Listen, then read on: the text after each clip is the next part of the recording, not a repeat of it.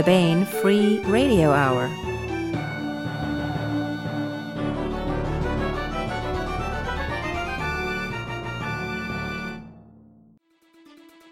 On the podcast, the voice of wreckage and ruin and a tired sun on the set, asteroids of the heart and planetary palpitations and perambulations. Plus, we continue with our complete audiobook serialization of John Ringo's Under a Graveyard Sky. All right now.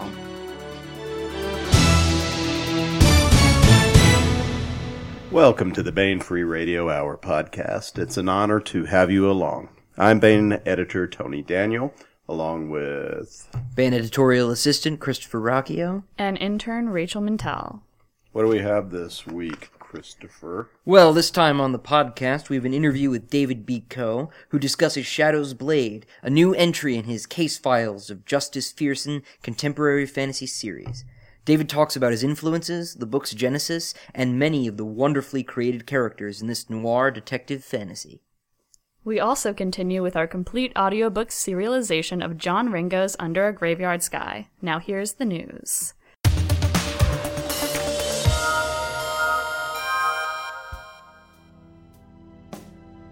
May is breathing her hot, tickly breath, reeking of floral perfume and promise down our necks, which means new Bane May hardcovers are at booksellers everywhere. Out now is Ring of Fire 4, a collection of stories set in Eric Flint's Ring of Fire alternate history milieu, wherein a small West Virginia town finds itself thrown back in time and place to continental Europe in the 1630s. This one's got some great authors, including a Ring of Fire story by none other than SF author David Brin. There are also tales from David Carrico, Charles E. Gannon, Walter Hunt, and many others. Good stuff, and we have a round table with the Ring of Fire 4 authors coming up in a future podcast. Also out is Shadow's Blade by David B. Coe. We'll be talking to David shortly about that.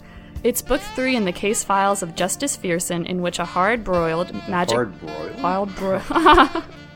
Sorry. I'm hungry, obviously.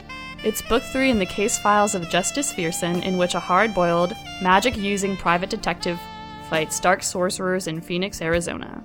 Ring of Fire 4, edited by Eric Flint, with a host of great authors included, and Shadow's Blade by David B. Coe, are now out at booksellers everywhere.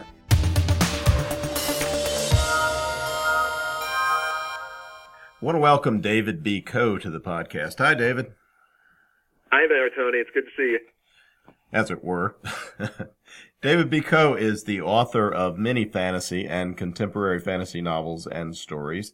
He was winner of the William L. Crawford Award for Best First Fantasy Series, awarded at the International Conference on the Fantastic. That's a really well-respected conference for children of Amarid, the novel, and The Outlanders, the first two novels of the Lontobin Chronicles. He is also the creator of the best-selling Winds of the Foreland series, and writing as D.B. Jackson is the author of the Thief Taker Chronicles, which is an ongoing project right now, correct, David? Yeah. Which include Thief Taker, Thieves' Quarry, A Plunder of Souls, and Dead Man's Reach.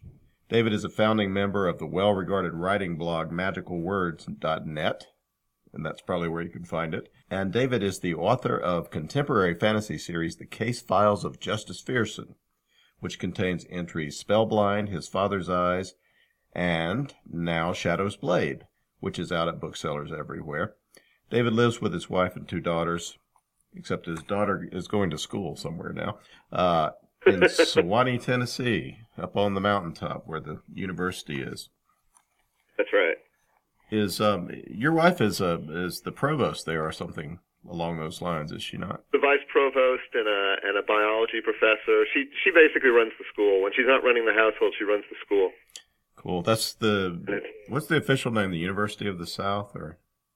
It's the University of the South, but people know it as Sewanee. It's a very nice, small liberal arts college on the Cumberland Plateau. It's quite beautiful, actually. Yeah, it's really beautiful there. So, David, what's a weremist? A weremist. A weremist is essentially a sorcerer, a wizard who, like a were creature, like a werewolf or somebody else, on the full moon goes through some changes. And in the case of a weremist, the changes include his magic getting far more powerful, but his mind weakening to the point of temporary insanity. And so when he most needs to control his power, he is least able to do so.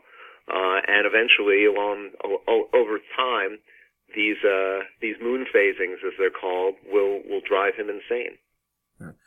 So it's someone who can use magic that has a wearer-like experience. Exactly. He has access to magic all the time, but the cost of the magic essentially is that every month on the full moon he goes temporarily insane.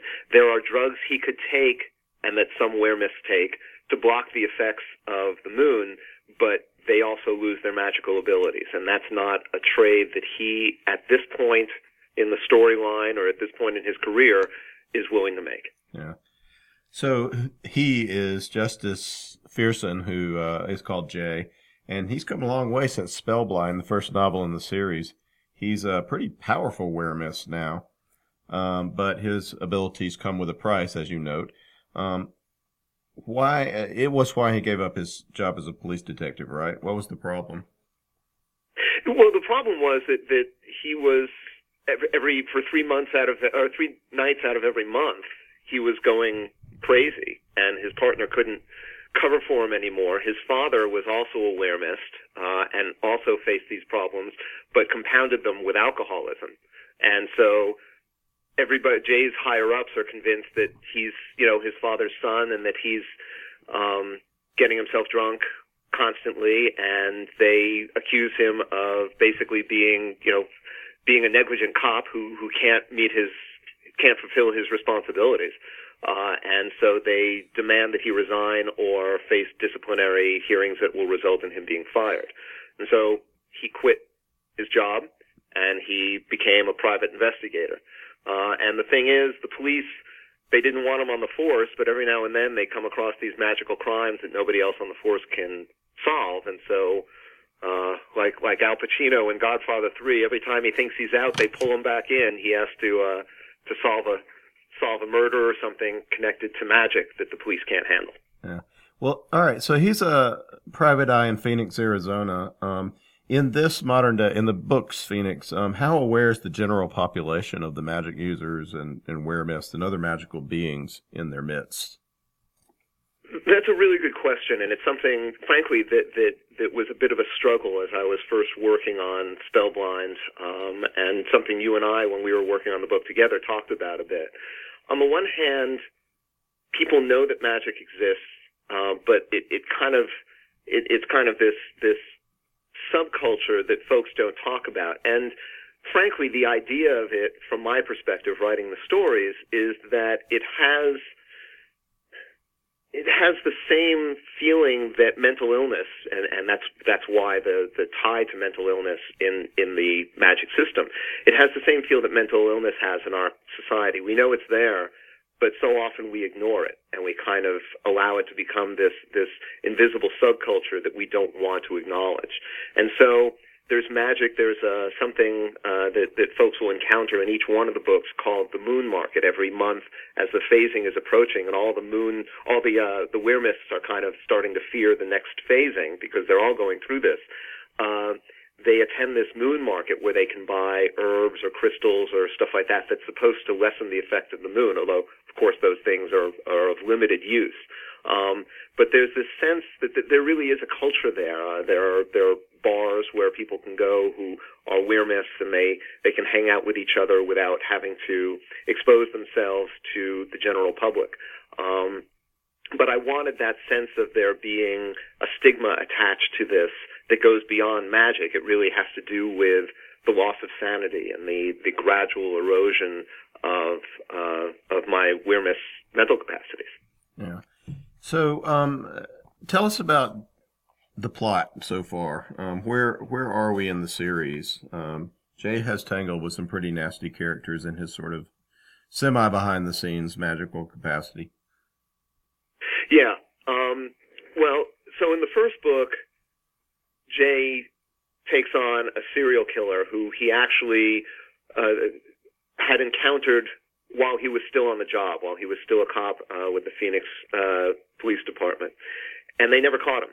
They never caught this guy, and he was killing young, 18 to 22-year-olds month in, month out, and they couldn't figure out who it was. And as Jay's magical abilities grow in the wake of his leaving the police force and striking out on his own, he's more and more equipped to deal with the crime. And so the first book is all about his efforts to catch this serial killer. It was a serial killer that he had not been able to solve before, right? It's something that he's... Exactly, yes. So he hadn't been able to solve the crime before. He and his partner had worked on it, but hadn't... It was the one real huge piece of unfinished business he had when he left the force. And so the first book is about him kind of trying to tie up that last loose end from his former life. But in doing that, he begins to encounter kind of other hints at the presence of dark magic that goes beyond just this one serial killer who he can't track down. And so I'm not going to give too much away as the ending of the first book, although, readers aren't going to have that much of a problem figuring out what happens. But in the second book, Jay is forced to confront a much larger group of dark wizards than he had thought there were in the Phoenix area. And the key to what they're trying to do is they're trying to undermine kind of the magical infrastructure on which Jay relies for his training, for the support he gets as he's trying to solve magical crimes. And he faces these very, very powerful dark mages who are using blood magic and other things to kind of wage a war against those who would try to protect the general public from magic users of this sort. And so that's where we are in kind of the story arc as we begin the third book, Shadow's Blade. And Shadow's Blade is about an escalation of this magical war to the point where we're really on the verge of all hell breaking loose in the Phoenix metropolitan area. Mm. So, well, let's talk about. I want to talk about the magical infrastructure and the characters involved there. But Phoenix, one of the huge strengths of this book for me is that you just are great at evoking Phoenix. It's urban areas and the desert that surround it, and so you live, as we said, at the moment and for many years in Tennessee. What did you as a writer do to bring such a feeling of realism to the setting of Shadow's Blade? Well, thank you for that. I appreciate that. I take a lot of pride in the work I did in trying to make Phoenix and the desert wilderness around it come to life. And what I did was I traveled extensively in the Southwest, and have traveled extensively in the Southwest kind of throughout my life. It's my favorite part of the country. I've been there again and again and again. And so much of what I draw upon in writing those scenes are notes that I took in a journal that I kept during my early visits there when I was younger. I didn't know then that I would be a professional writer. I was writing because I loved to write, and I wanted to keep a journal and kind of force myself to think the way a writer thinks as I describe things. And so I've gone back in writing these books to those early journals. And of course I've cleaned up the language a bit because I wasn't as good a writer then. But I've found those observations and the descriptions of the wilderness, the descriptions of what it's like to be on the road in the desert late at night, which is something that I draw upon in Shadow's Blade. And I wrote about this stuff at length when I was in my 20s, and I'm finding myself going back to that earlier me and kind of gleaning what I can from that person's observations. It's been a terrific exercise, and it's one of those things I look back on now, and if I could tell every aspiring writer I know to keep a journal, I would, just because you never know when you're going to be able to draw upon those written experiences in your career. I really like your description and evocation of Organ Pipe Cactus National Monument, which is one of my favorite places around out there. Yeah, and that was a great example of exactly what I'm talking about. I spent several days camping there with a friend back when I was actually, when I was driving out to go to graduate school in California, we stopped there and we camped for several days and did a lot of bird watching there and hiked in the desert a lot, saw some incredible sunsets. And some of the passages in Shadow's Blade that take place in Organ Pipe really are lifted almost verbatim from my journals from back then.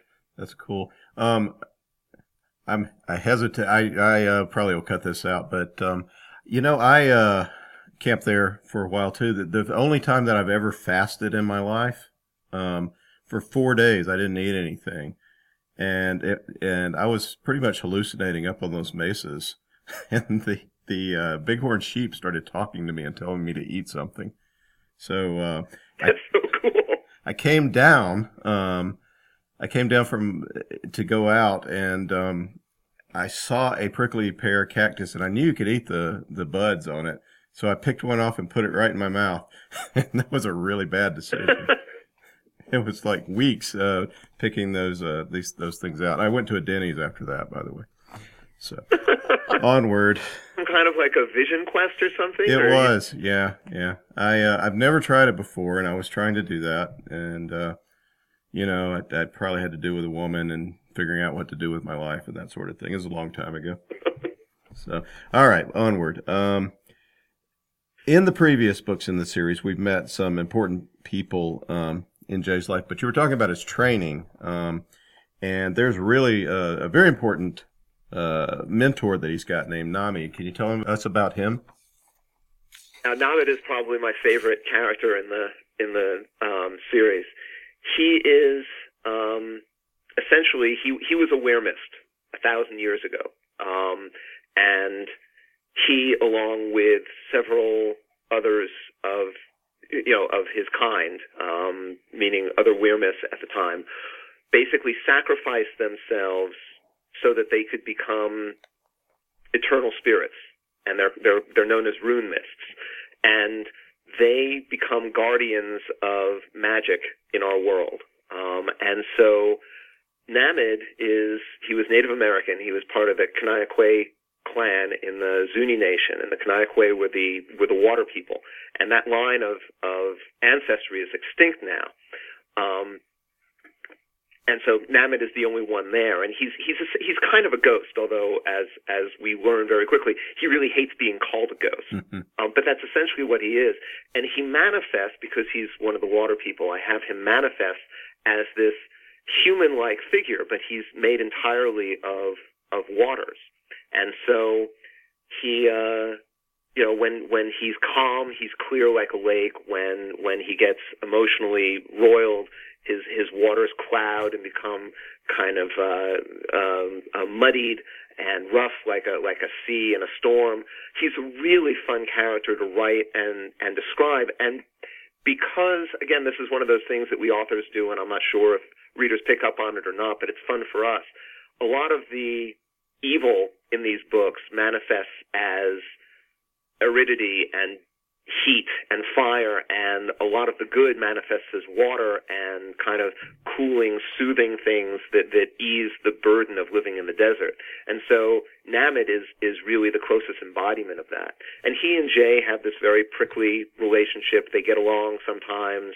At root, they care about each other a lot, but there's a lot of tension and a lot of banter back and forth. It's really fun to write as well.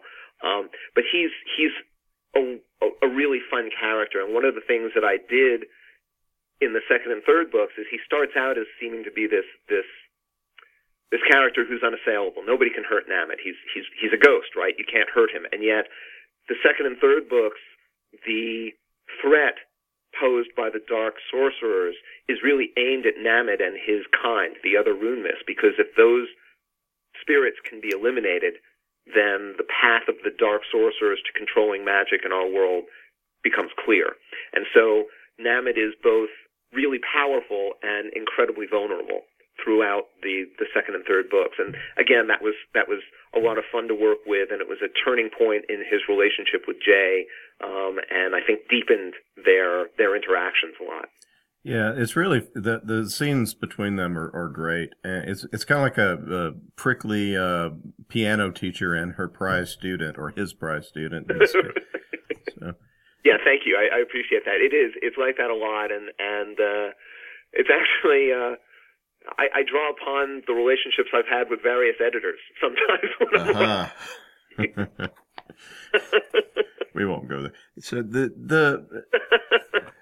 the magic that you've come up with is it's really logical. It's very cool the way you have conceived it. Can you sort of explain how the mental imagery works and the willpower and how spells are created in this world? Sure.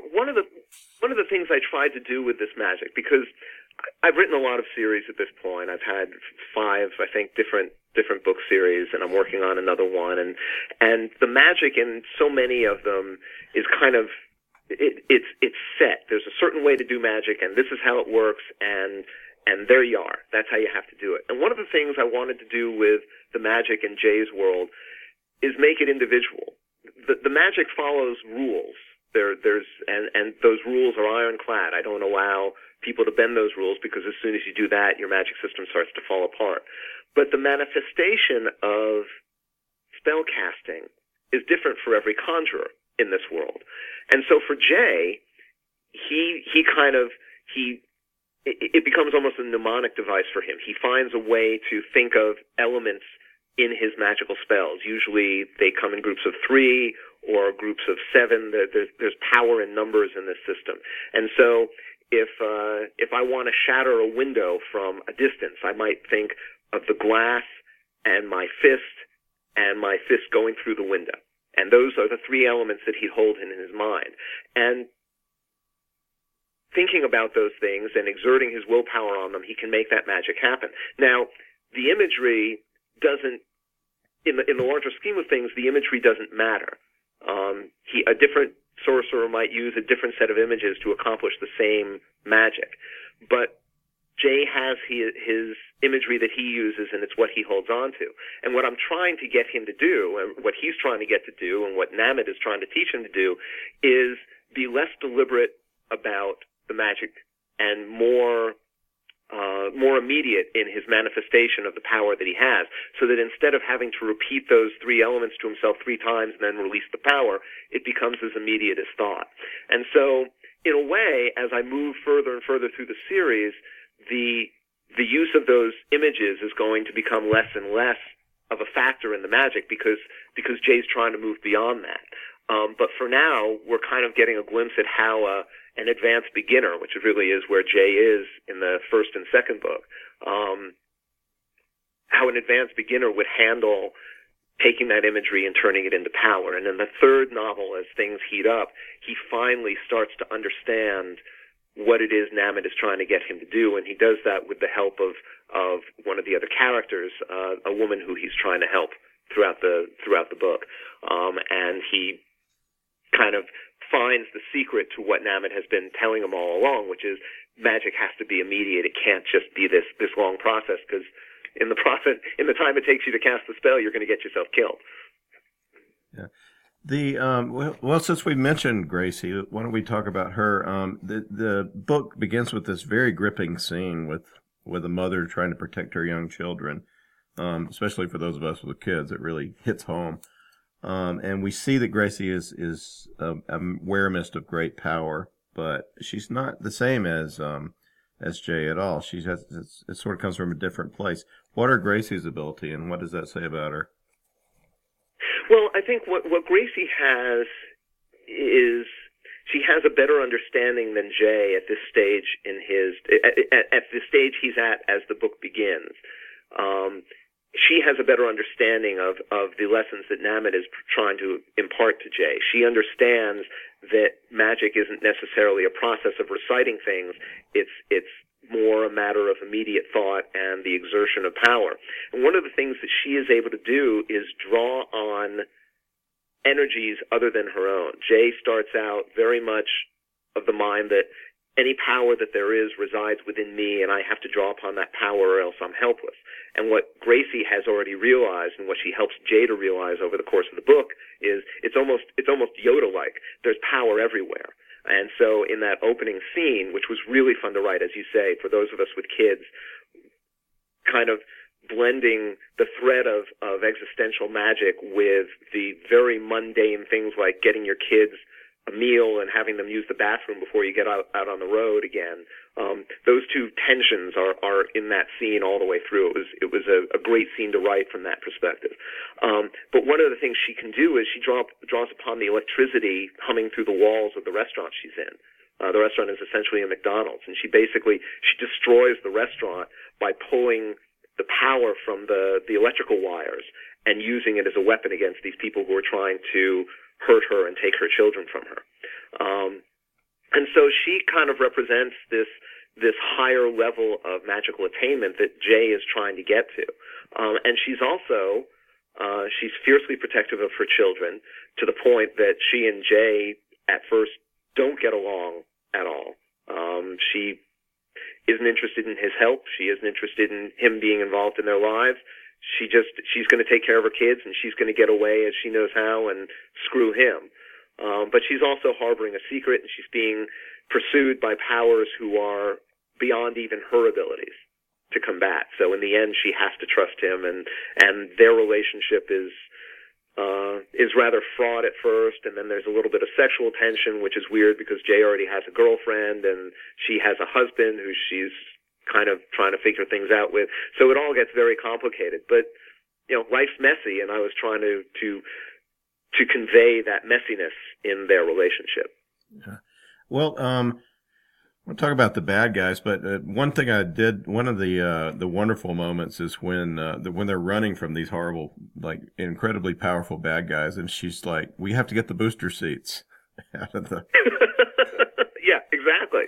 And again, it's that thing. I mean, when you're a parent, you find yourself thinking in ways and doing things that you never thought you would do or think about. Or my wife was talking about this the other day. There comes a time when your kid's a certain age, and you find yourself stringing together words in a perfectly logical sentence that you never thought you'd have to string together. Like, no, don't put that thumbtack in your mouth.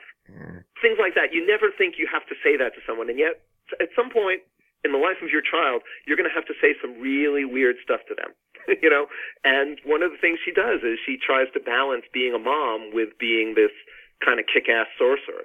And sometimes she pulls it off, and sometimes she's just mom again. And she was, I keep on coming back to, it was a really fun thing to write. And the fact of the matter is I love writing these books. And I think part of it is the fact that it's contemporary, and part of it is that Jay has, on the one hand, extraordinary abilities, and on the other hand, a very ordinary and relatable life. And combining those things has been challenging, but also really rewarding. This is another digression. This is the first series you've written that's set in modern day times, isn't it? Yes, it is. I've enjoyed that immensely. One of the things I enjoy when I'm writing my medieval fantasy or when I'm writing the Thief Taker books is D.B. Jackson and going back in history. You have to be so careful about the language you use and not start using anachronistic terms that are going to pull the reader out of the time element that they're in. And you don't have to worry about that when you're writing the contemporary stuff. This is also the first series I've written in first person, which has been great. I feel closer emotionally to Jay than I have to any other character I've ever written, because when I'm writing him, I really am immersing myself in his experiences in a way that I don't think you do as much in a third-person character. And so this series has been a stretch for me and a new experience for me in a couple of different ways, and it's one of the reasons why I enjoy the book so much, and I'm so eager to continue the series. Yeah. So back to the bad guys.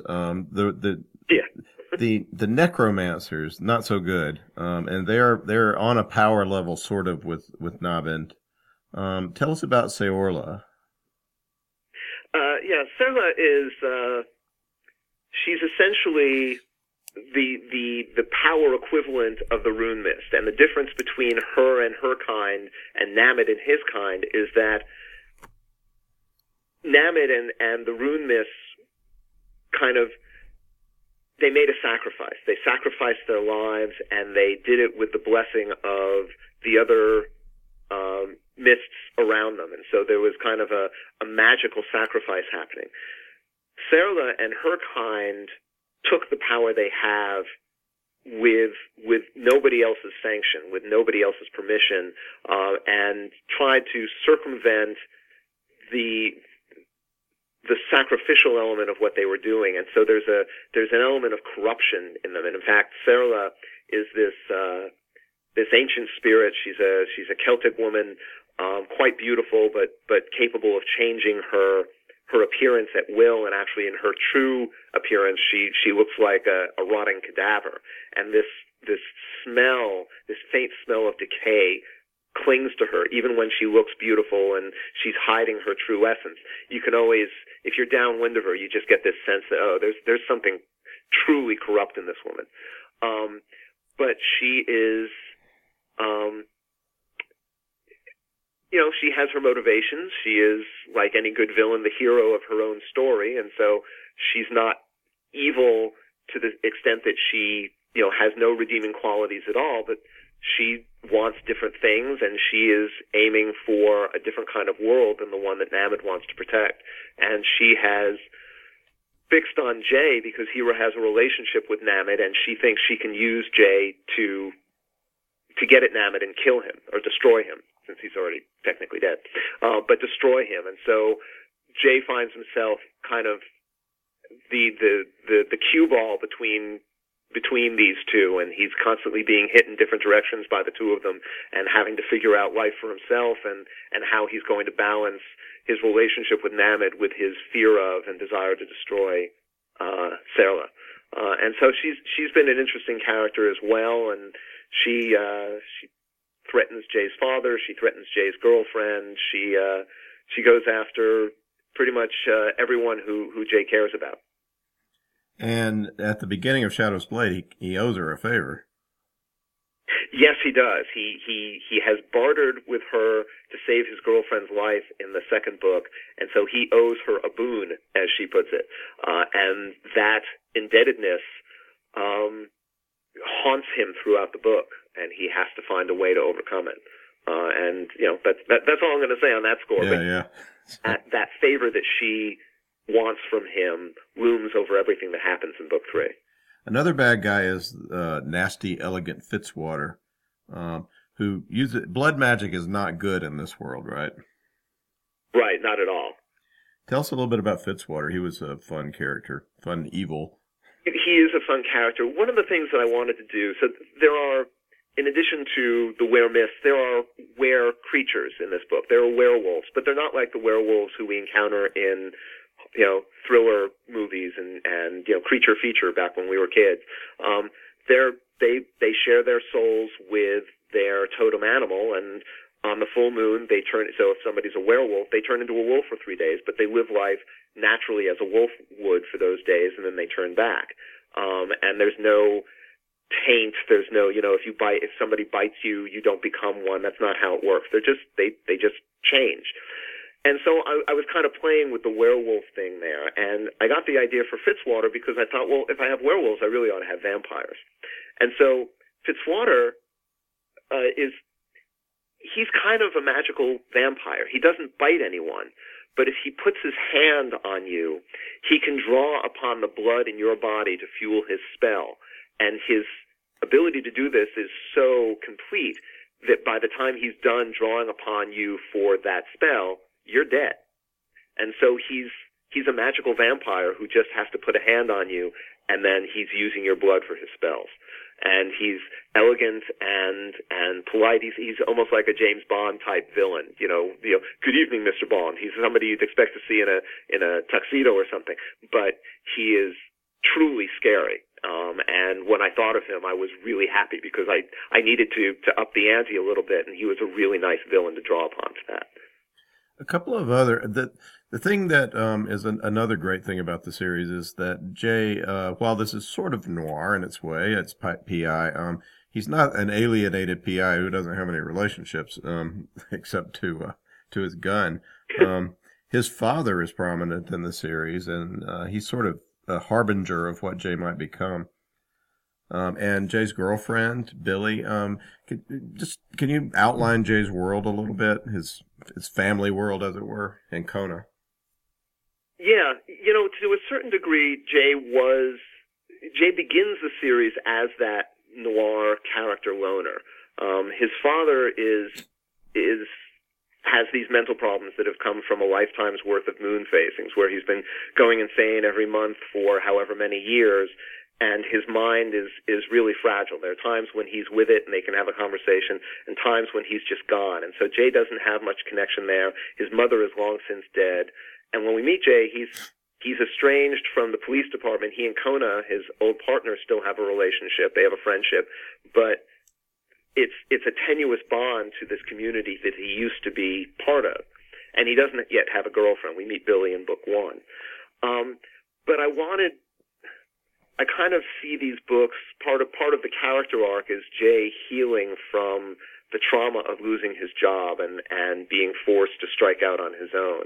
And so his relationship with his father is one that, as you say, he sees in his father the future that magic holds for him. He's going to be insane like his father eventually if he doesn't start taking the drugs that can block the effects of it, or doesn't find some way to master the magic to the point that it won't happen. And that relationship, I lost my parents about 15, 20 years ago.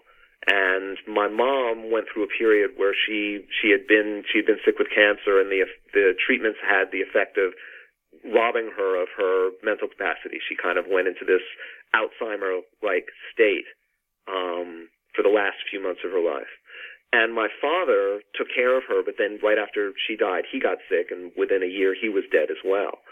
And so, in a way, the relationship that Jay has with his father and seeing him wasting away and seeing his mind going is a combination of the experiences I had in losing my parents. And so there's a degree to which this series, while fun in some ways, is also really cathartic for me. It took me 15, 20 years to be able to write about it, but I'm finally processing those emotions I had in losing my own parents, and delving into those relationships. And I think it deepens Jay. It makes him a more relatable character, a more believable character, more sympathetic, and it explains so much of how he approaches the world. And then, Billy, his girlfriend, is this person he meets who he doesn't get along with that well at first, but he winds up falling for her and she for him, and their relationship has been fun for me to write because it has elements of the early days of my relationship with my wife, kind of the teasing and the things that you have early in a romance, and she is having to come to grips with Jay's mental illness and the fact that he has this magic, and I think that that's an important component in their relationship. And so all these things are intended to humanize him and make him something more than just another noir detective. Not that, I have nothing against noir detectives. I write them a lot, and I enjoy them. My lead character in the Thief Taker books is a noir detective. But Jay's different. Jay has so much going on in his life and so many emotional touchstones that he's dealing with that I think it makes him relatable for my readers. He, I don't know if this is a parallel, but he really reminds me of Jim Rockford from the Rockford Files in a that sort of humanized version of the tough PI. Yeah, and I'm so glad you said that, because The Rockford Files was my favorite show growing up, and both with this series and the Thief Taker books, I really drew upon that character and that type of character for that sense of sort of a loner, but connected to the world, but down on his luck, and funny at times, but also serious, and that's a great comparison, and I as I say, I'm really grateful to you for bringing it up, because that was something I was shooting for. Yeah, well, I picture his dad as Rocky. So. Yeah, right, exactly. We need Angel now. Well, all right. Doesn't have to parallel it exactly, I guess. So there is the Shadow's Blade of the title. This is a very nasty thing with an evil-sounding Celtic name. What's so dangerous and powerful about this relic? Well, the blade, the blade that is the title piece, kind of the Maltese Falcon of this of this book, is the weapon that was used by Sarla and her cohort to take their own lives and become immortal 1,000 years ago. And so it's the blade that's imbued with all the magic that the necromancers use. And the necromancers believe that it's the one weapon they can use against the rune myths like Namid that will actually kill them, that will transcend whatever magic it was that created the rune myths in the first place and allow them to prevail in their war. And so this is, it's one of those weapons. It's a super weapon, and if it falls into the wrong hands, really, really bad stuff happens. And so it's a race to find that blade, and do something with it to keep it from falling into the wrong hands.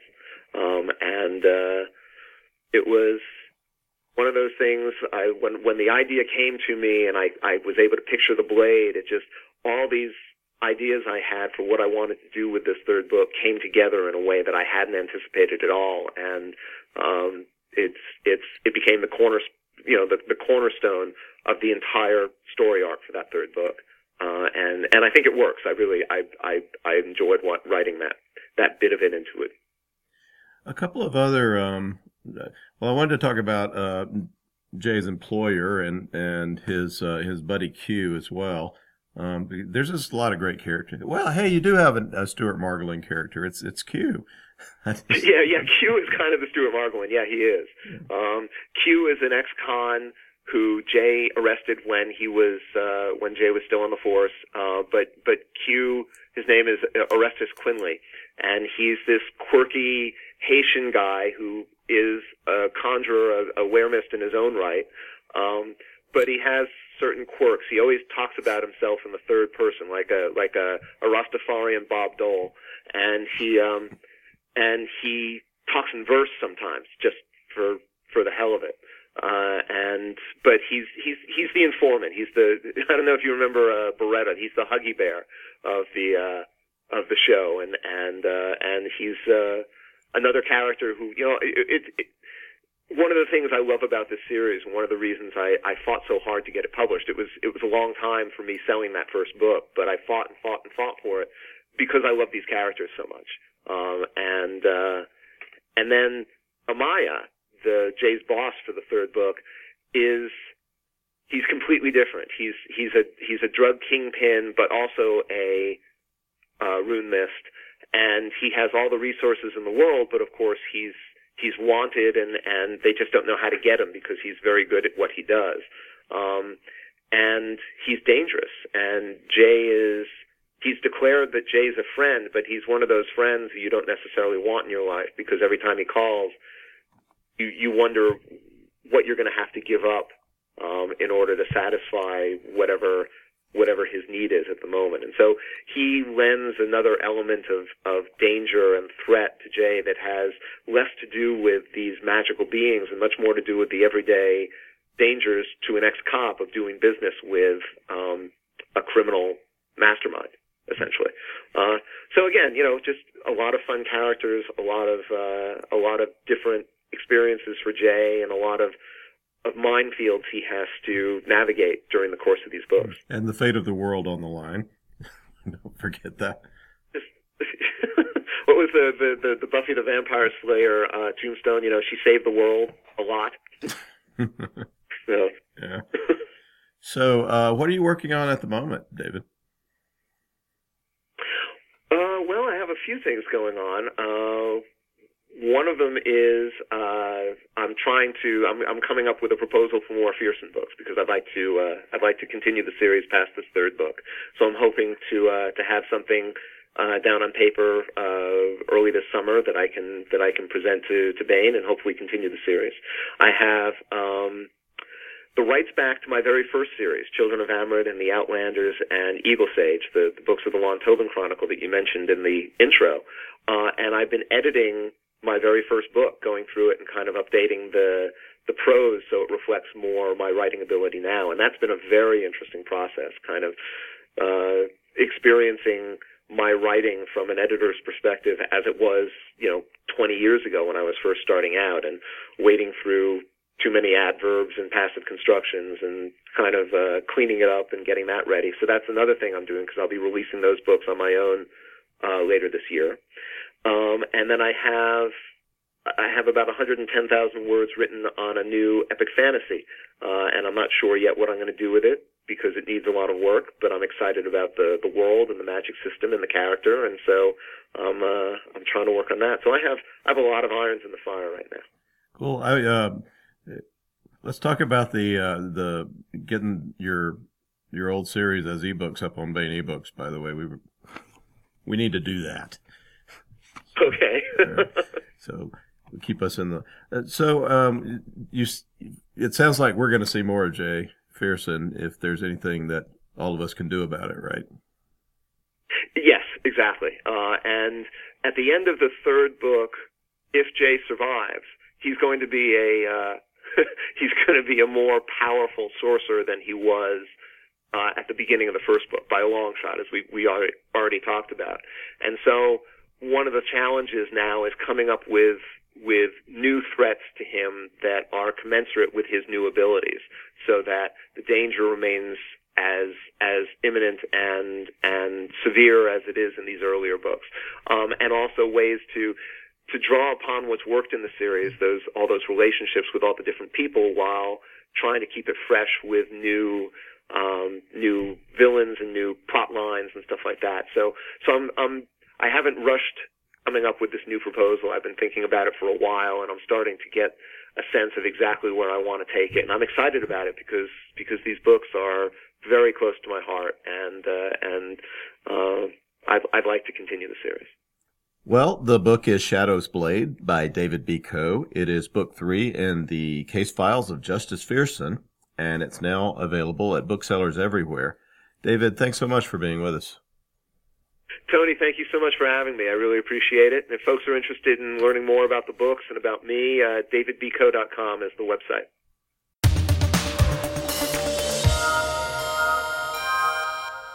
Now we continue with our complete audiobook serialization of John Ringo's Under a Graveyard Sky. This portion of Under a Graveyard Sky is provided by audible.com. Get the complete audiobook at audible.com now. If you're not a subscriber, you can get the entire audiobook free or choose from more than 100,000 other titles when you try Audible free for 30 days. Now here is another segment of John Ringo's novel of zombie infestation and the heroic humans who fight back, determined to pull the world from disaster and humanity itself from the brink of annihilation. It's all taking place under a graveyard sky. "Ready?" Steve asked. All 4 had switched back to shotgun after clearing the lobby and theater. Now it was time to start working up to the passenger cabins. That meant clearing the stairwell to the first 3 levels of passenger cabins. According to Chris, there were 2 sets, inboard and outboard. Based upon what they'd seen with the exterior ones, there might be as many as 50 survivors spread over an area the size of a skyscraper. But first, they had to clear the stairwells. "Been that way," Faith said. She'd insisted on point. Steve keyed the door, which popped open, dropping a decomposing corpse at her feet. It was wearing Bermuda shorts and a flowered shirt. It was unchewed. There were scratch marks on the inside of the door. "Shit!" Faith snarled. "Shit! Shit!" She turned around and walked to the far bulkhead and started kicking it. "Shit, shit, shit, shit, shit!" Then she reached behind her to cover the teddy bear's eyes. "Don't look, Trixie. It's not nicey." Fontana looked at Steve, who held up a finger. Hooch had turned away as well. Steve was nodding his head as if counting time. "Faith," Steve said, as softly as he could through the respirator, "there are people who need saving upstairs. Do you need to head back to the boats?" "Just give Trixie a second, okay, Da?" Faith said. She kicked the bulkhead a couple more times, then stuffed the bear's head down into her assault pack. "I think Trixie needs some sleepy time." She pulled off her outer glove, then reached into a pouch and pulled out an iPod.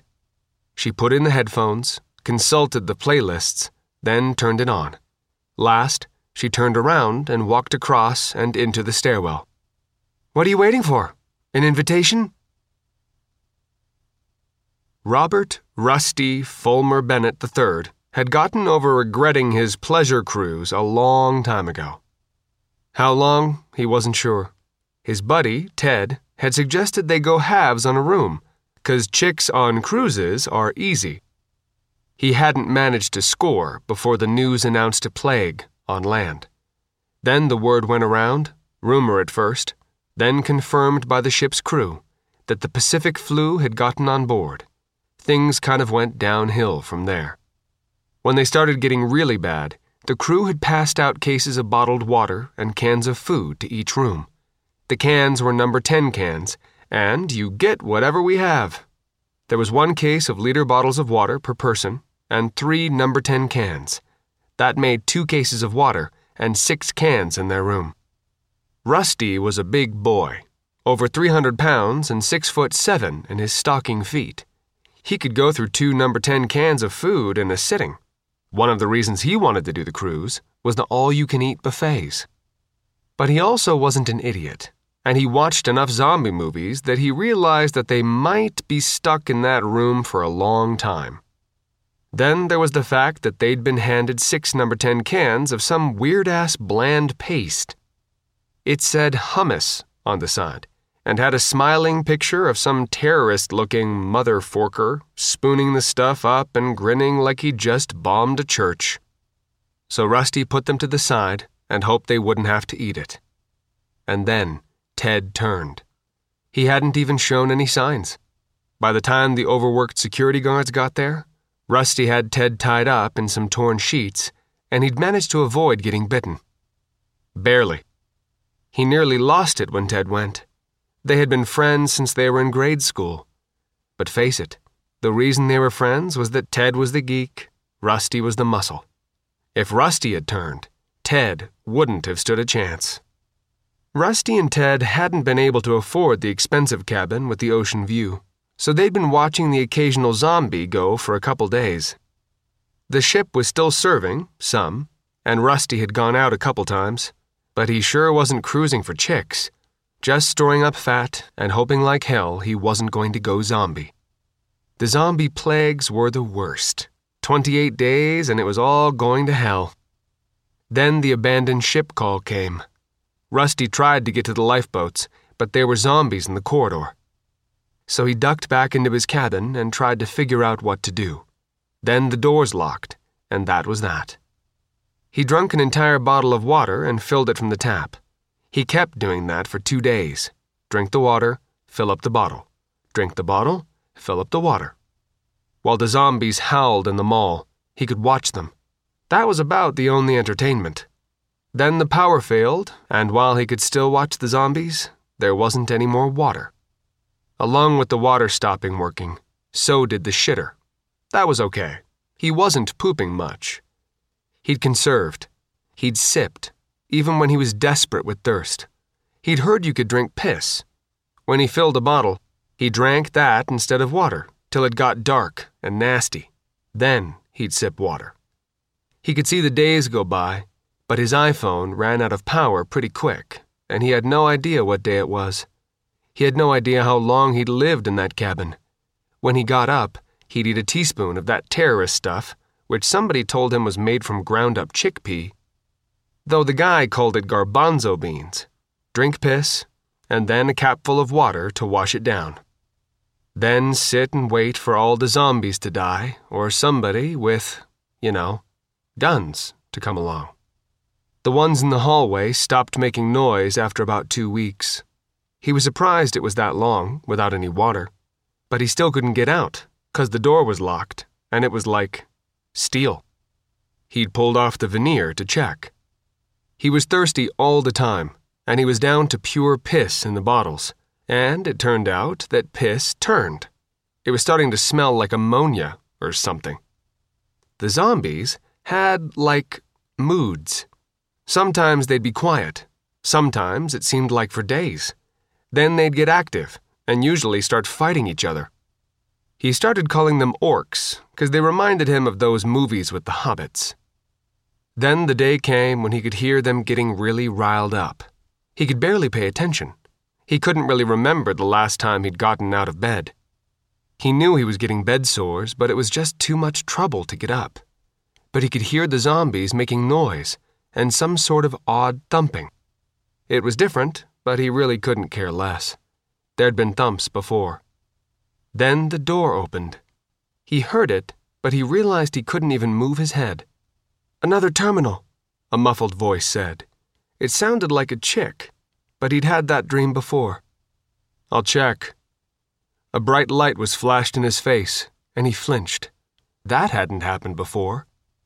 "You're real," he croaked. "I need a stretcher team," Faith said over the radio. "Some big guys. Even as a skeleton, this guy's big." She unkeyed the radio. "I thought he was a deader. My bad." "Just drink," Hooch said, giving the guy a sip of water. All the survivors looked like they'd been in the death camps, but this guy was particularly bad, if for no other reason than being so big to begin with. His feet were hanging off the end of the bed. "A couple of sips. Your body needs to get used to it again." "You're really real?" the guy croaked again. "We're really real," Hooch said. "Sorry it took so long, but the world's gone to shit. We're going to get you over to the boats in a bit. Tell them to bring an IV or this guy's going to go into shock." "Bring an IV," Faith said. "Cabin 3984. Hooch, we need to keep clearing." "Can you hold the bottle?" Hooch asked, putting it in the guy's hand. "We need to keep looking for survivors. Don't die before the medical team gets here, okay? Don't give up." "I won't," the guy said. "Thank you. Who are you?" "Wolf Squadron," Hooch said. "Long story. They'll explain it later. Just hang in there. We're going to prop the door. We've cleared the zombies." The guy just barely nodded and tried to raise the water bottle. He couldn't even manage that. "Straw," Faith said. She'd spotted one in an old Coke bottle. She cleaned it off, put it in the bottle, and propped it where the guy just had to turn his head. "Can you do it now?" "Yes," the guy said. "Thanks." "Just hang in there," Hooch said. "You made it this long. Don't give up." "Not gonna," the guy said. "I want to kill zombies." "Okay, now you're talking my language," Faith said, patting him on the shoulder and sticking the straw between his lips. "We'll talk in a couple of weeks." Rusty couldn't believe how good water tasted. It was, like, orgasmic. He didn't have to worry about drinking too much. Every time he took a sip, he had to let his body and brain settle down from the intensity of the experience. Sip, fireworks. Sip, twitch. Sip, more fireworks. There were, like, stars in his eyes. Then he realized it was a flashlight. "Son of a bitch," a voice said. "The guy doesn't have any veins to put a stick in." "Let me try," another voice said. "Like you know how any better than me. Hey, guy, this is gonna sting a little." Rusty felt the needle go in, but he'd just taken a sip of water and the fireworks sort of made it unnoticeable. "Shit," another probe. "I cannot find a vein." "Let me." Rusty wasn't sure how many times they'd tried to put an IV in, but he did notice he was out of water. "Water?" he asked. "Bottle?" "Yeah, got it," the guy said. Unlike the first two, who had been covered in weapons and what looked like firefighter gear, not to mention gas masks, the guy was wearing a raincoat and a gas mask, but that was about all. He pulled the straw out and got another bottle, then inserted the straw back in Rusty's mouth. "Finally," the second guy grunted. The sensation coming up Rusty's arm couldn't be an IV. It felt like somebody had shot him up with freezing cold Coke. Then it spread through his whole body. He wasn't sure he was going to survive the rush. He groaned. "You okay?" one of the guys said. "You know, that's like the stupidest thing I've ever said." "It's right up there," his partner said. "Let's get him on a stretcher." "Should we call for help?" "Seriously? I think this guy might weigh 90 pounds. Rusty was in a haze the whole way out of the cruise ship. He could sort of recall swaying in the air and the feel of wind. It was cold after so long in the stuffy cabin. They'd wrapped a blanket around him, but his feet stuck out.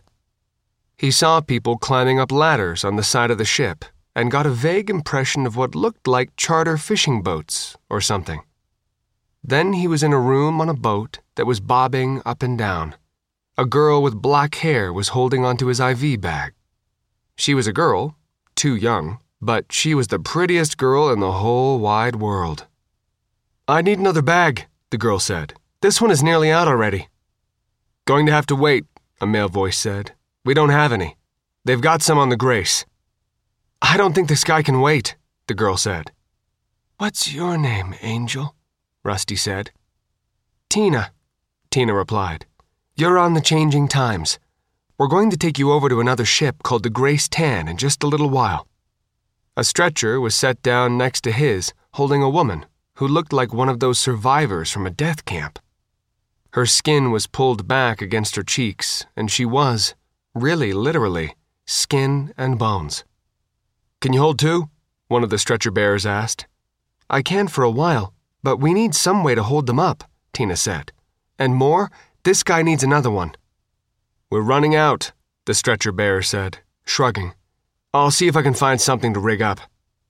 "I said we need more IVs. These people are so gone." "We'll float everything we've got off. Charlotte is about 2 hours out with the Campbell. They have plenty." "Roger, Dallas. Thanks again for the assist." "Dallas, Squadron Ops, tell the Charlotte we're sending an inflatable up to pick some up." "We'll handle the boarding." Rusty wanted to hold on. He was afraid if he closed his eyes he'd die. But finally, they closed. That was another segment in our complete audiobook serialization of Under a Graveyard Sky by John Ringo. And that's it for the podcast. Thanks to Audible.com, to Christopher Rocchio, Rachel Mintel, and to podcast theme composer Ruth Judkowitz. And 20 caravans laden with aromatic spices and cool temporary tattoos and henna stencils from Tipperary and Timbuktu, plus a ghostly round of applause from all our better selves, and thanks and praise to David B. Coe, the author of Shadow's Blade. Please join us next time here at the hammering heart of science fiction and fantasy, and keep reaching for the stars.